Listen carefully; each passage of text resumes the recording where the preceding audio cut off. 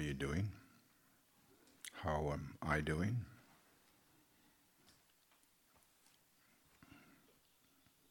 Am I fine? Am I not so fine? Am I distracted? Am I sleepy? How was your walking meditation? Did anything I said earlier find helpful?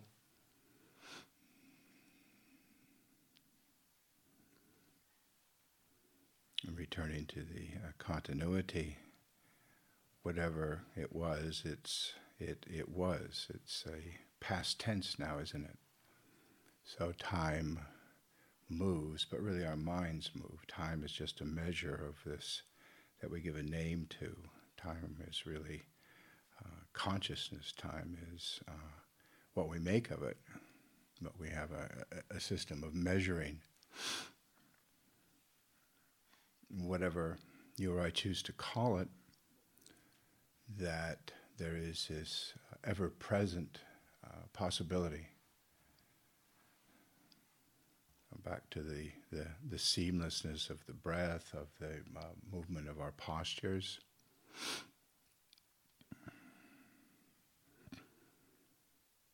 And to think about it, it's very simple. And it's very immediate, which is very beautiful. And it's in the beauty, I think, in the appreciation of the beauty that I can begin to embrace it more, that it's accessible. It is. So Dhamma, the indicators that we chant in Dhamma is Sanditiko, Akaliko, Ehi, Pasiko, Opaniko, Pachatang. Kind of formulaic, but Sanditiko is apparent here and now. So what is apparent here and now? Kaliko negates time, so it's timeless, seamless, eternal. These words, they're all pointing to what Dhamma is, but it's not a definition so much as a kind of a signpost, isn't it? Sanditiko, apparent here now, Akaliko, without time. Ehipasiko, usually translated as inviting. That Buddha said, Ehi bhikkhu, invited monks to come forth to practice, to go forth from the home life to the homeless life. Opanayiko is usually turning or leading inwardly or onwardly, sometimes translated differently. And finally, the one in Thai, it comes out really good, Pachatang. And you have this emphasis, tang, it's like the Thai language, so it's like, is for those with, to be seen or to be individually experienced by the wise. So it's connected directly to wisdom. So this refrain of Sanditiko, Akaliko, Ehipasiko, Opanayiko, Pachatang is a continuous reminder that Dhamma is to be realized in the here and now. And it's quite easy for us to put like Dhamma is something out there, like in theistic terms, when we say, God willing, and we look upwards. So God's out there. You usually don't hear a Buddhist or people in Buddhist practice, Buddhist countries, they don't say, Dhamma willing. They always kind of go inwardly, talk about things inwardly. You ask a Thai where their mind is, or what we use for mind, they go, so citta is kind of the heart essence. We sometimes translate as heart mind. So back to this place of feeling, of depth, and which brings up the thinking mind. So we have this presence of body and breath, continuity, seamless flow, the four postures, sitting, standing, lying, walking down, listening, seeing, hearing, tasting. So what do we do with this thing called mind or thoughts? That's the biggie, isn't it? That's kind of the challenge. Okay, I got it. I can get with the breath, I can get with the body. Cool, I got that. But what about this chaos? What about this thing, whatever this thing is. My mind. So right there, it's already we've got. It's mine, isn't it? My mind. And there's a term it's used with athletes, and I refer to this because I have, and I find some of the terminology is very helpful and very applicable to Buddhist practice, our practice here, and it's called self-talk.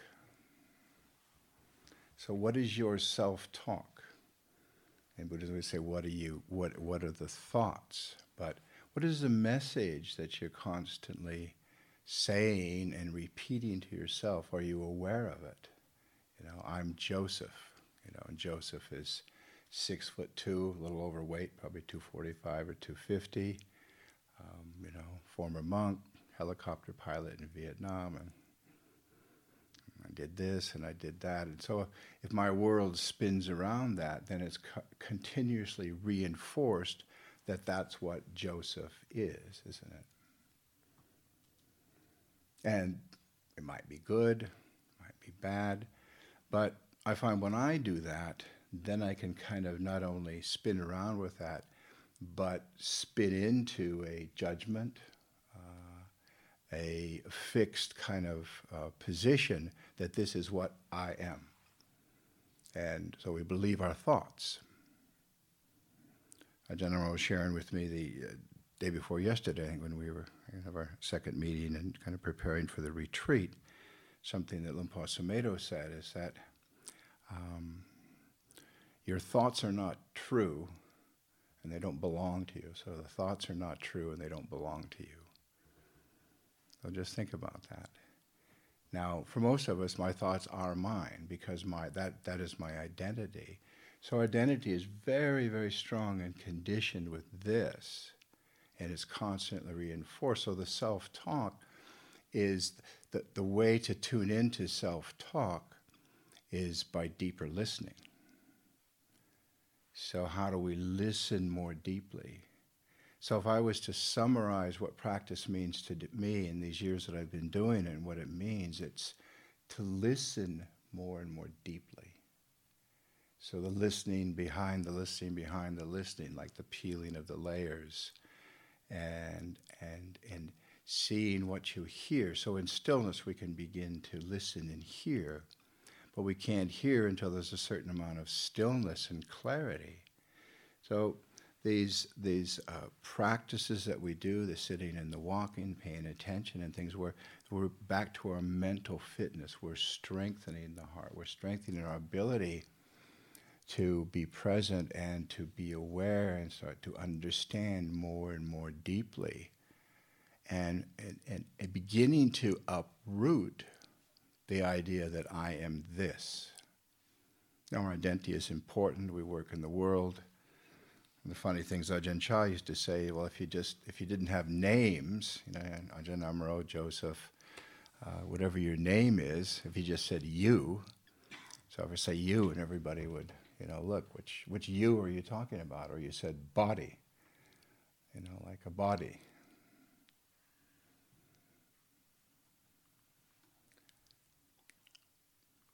But everybody has a body, but then we have to distinguish between them so we can have some kind of order, right?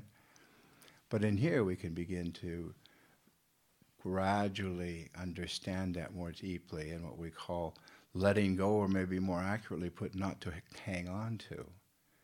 So grasping, clinging, hold on to what I believe is me, I can say I have to let go of it.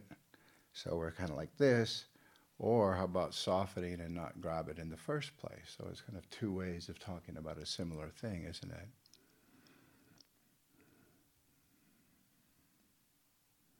So bringing forth that effort as best as you can, and we're turning inwardly. Last night, I said briefly that the senses, or maybe this morning, and I'll certainly get confused about what I said and when, so please forgive me if there's inconsistencies, or maybe inconsistencies are good, but in the world we're constantly going out. We're looking, we're seeing, we're hearing, we're identifying with our senses. I am this, this is this person, I'm this person, continuous. But when we put the mirror in front of it, then the reflection of our ability to reflect is turned inwardly, and we start to see that what I see is a manifestation of my own consciousness. I can't see myself. You can't see yourself. You can see yourself in a mirror, but you can't take your head and turn it and bring that head around and look at the same head, can you? But I can do that for you. You can do it for me. So that we reflect and see, and so much of what we see is through others' eyes, and then we get concerned about how we look, our appearance, and the vanity, and all of the things that I want to be this way and that way. So in brief, it's really to deconstruct to some extent, and we deconstruct by seeing more clearly.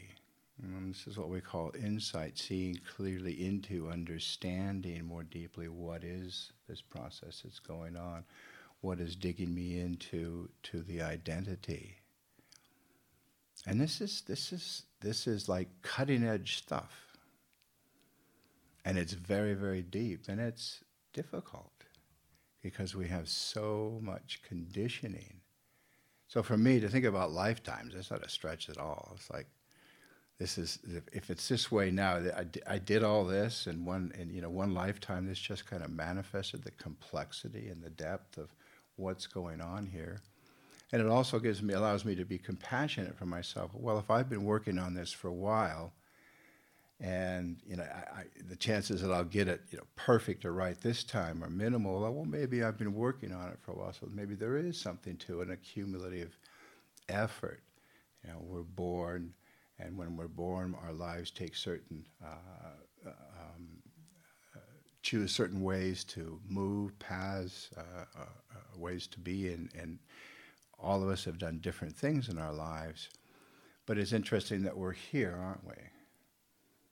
Why are you here? Why isn't like half of London queued up outside the gate of Amaravati to get into the retreat? Because they're not interested, but they're not interested because they don't know, do they? They don't know that there's something more. So you being here, me being here, Ajahn, that people have dedicated themselves to the monastic life and so on, that I see as people with but little dust in their eye, less dust in their eye.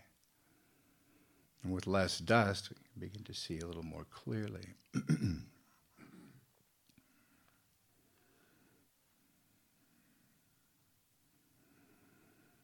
And it's a gradual training. It's a gradual awakening.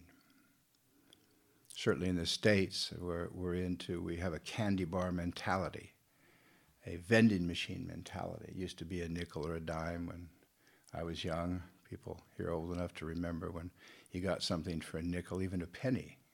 A nickel got you like a couple pieces of licorice or something nice and tasty for a young kid.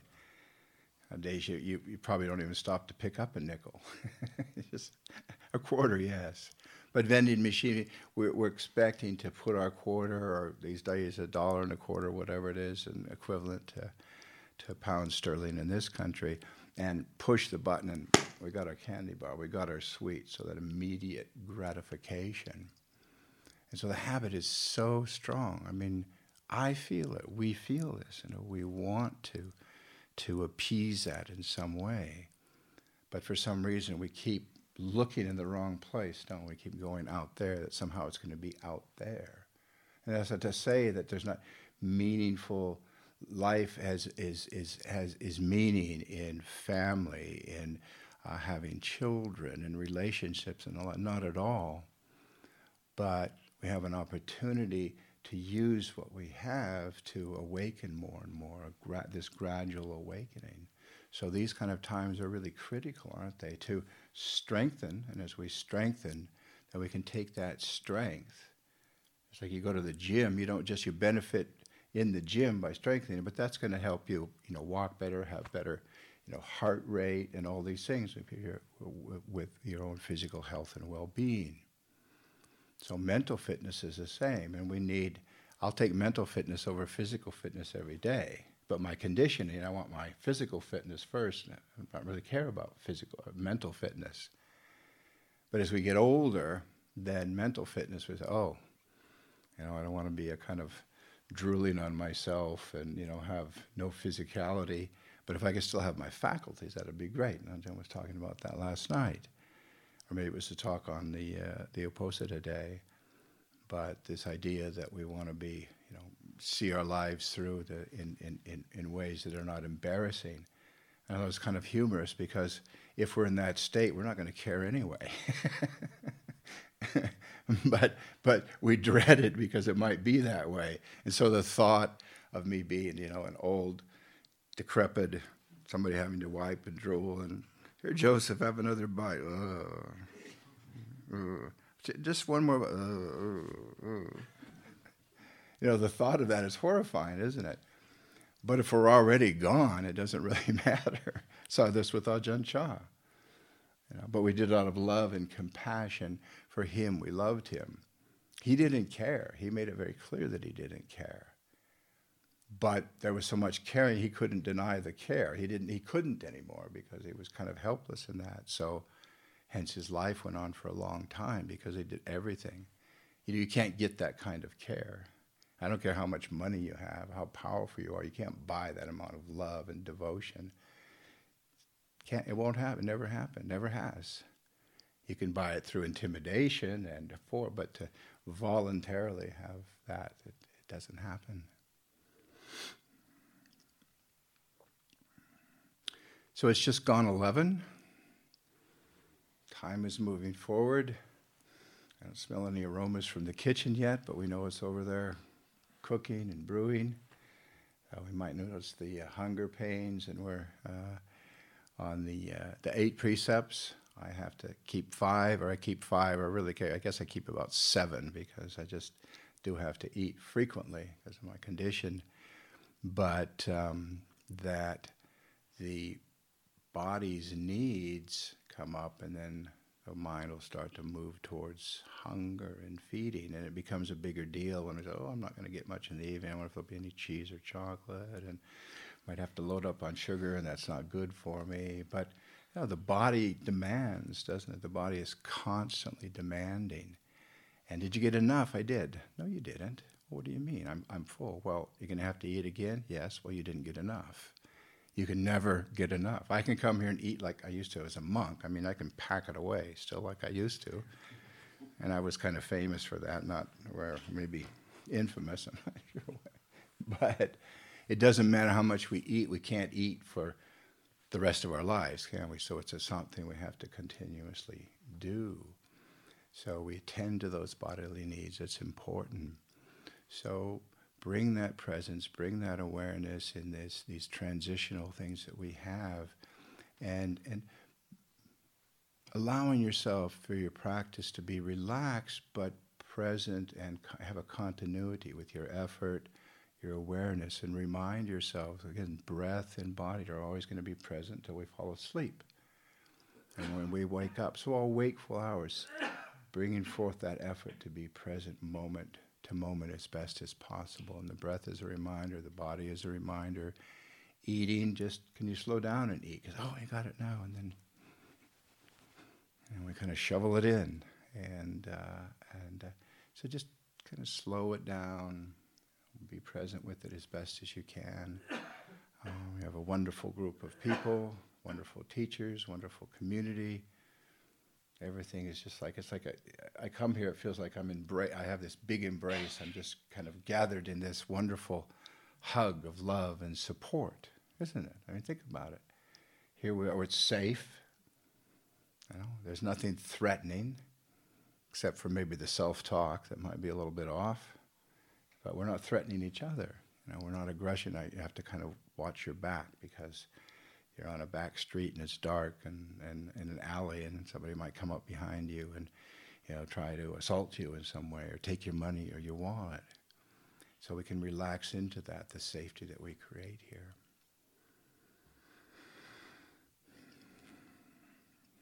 Thank you.